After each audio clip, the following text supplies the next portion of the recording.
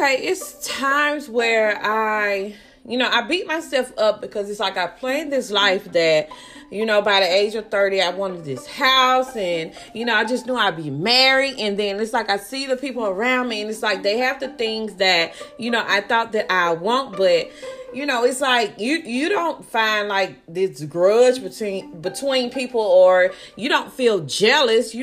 I'm just learning that we all have our own season, and my season is not your season, and your season is not mine. And it's like sometimes God makes us wait, until our season, because like we have to first embrace where we are in life, and then God will elevate us on up. So it's more so you should find contentment with the life that you have now, because you have to think that someone will appreciate what you have, and the things that you call little or simple is the things that could be bigger to someone else. So we have to be mindful, and we just have to be cautious of our way of thinking about life.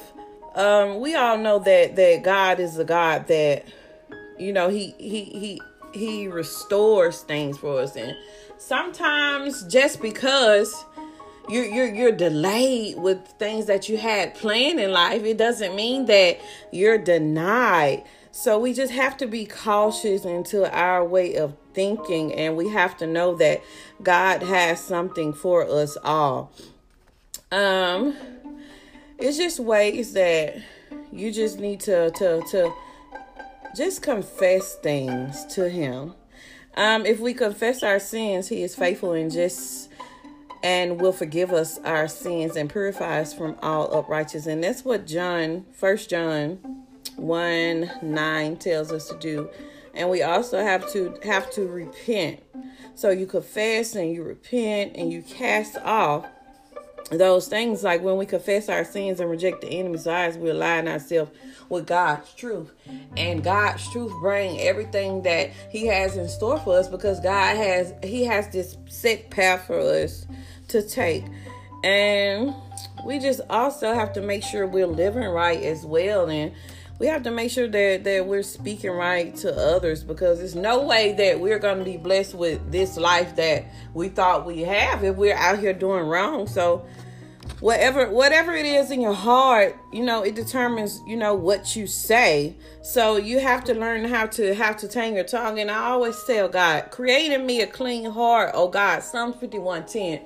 It's like my favorite verse. I don't want to say anything negative about anyone. I don't want to think negative about anyone. I don't hate anyone. Don't want anyone to hate me.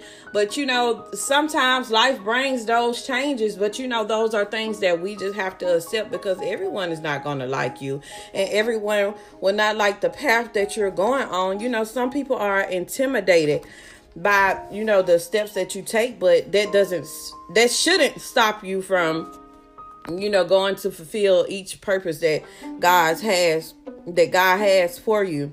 So it's all a learning process, and it's all about embracing the life that you have now, and not hating on another. And God sees and he hears and he listens. The things that we say can either tear others down or build them up. So just build others up. And even when someone reaches that milestone of success, you congratulate them and you wait for your turn. God has something great in store for you. I'm not sure if you know that, but you just trust in the will that he has for you, because there's a will and God will make a way.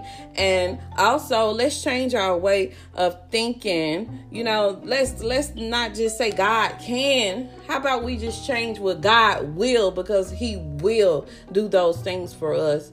And anything is possible.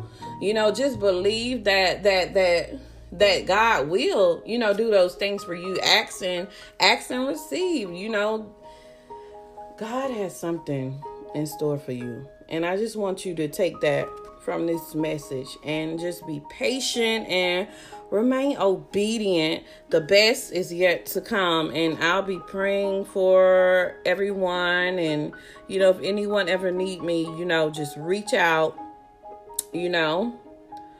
I just pray that, we all can seek God's will for us and just trust that God's presence, it brings peace. So just focus more on drawing yourself near to God and just understanding, like I say, we all have our season. You just have to wait your turn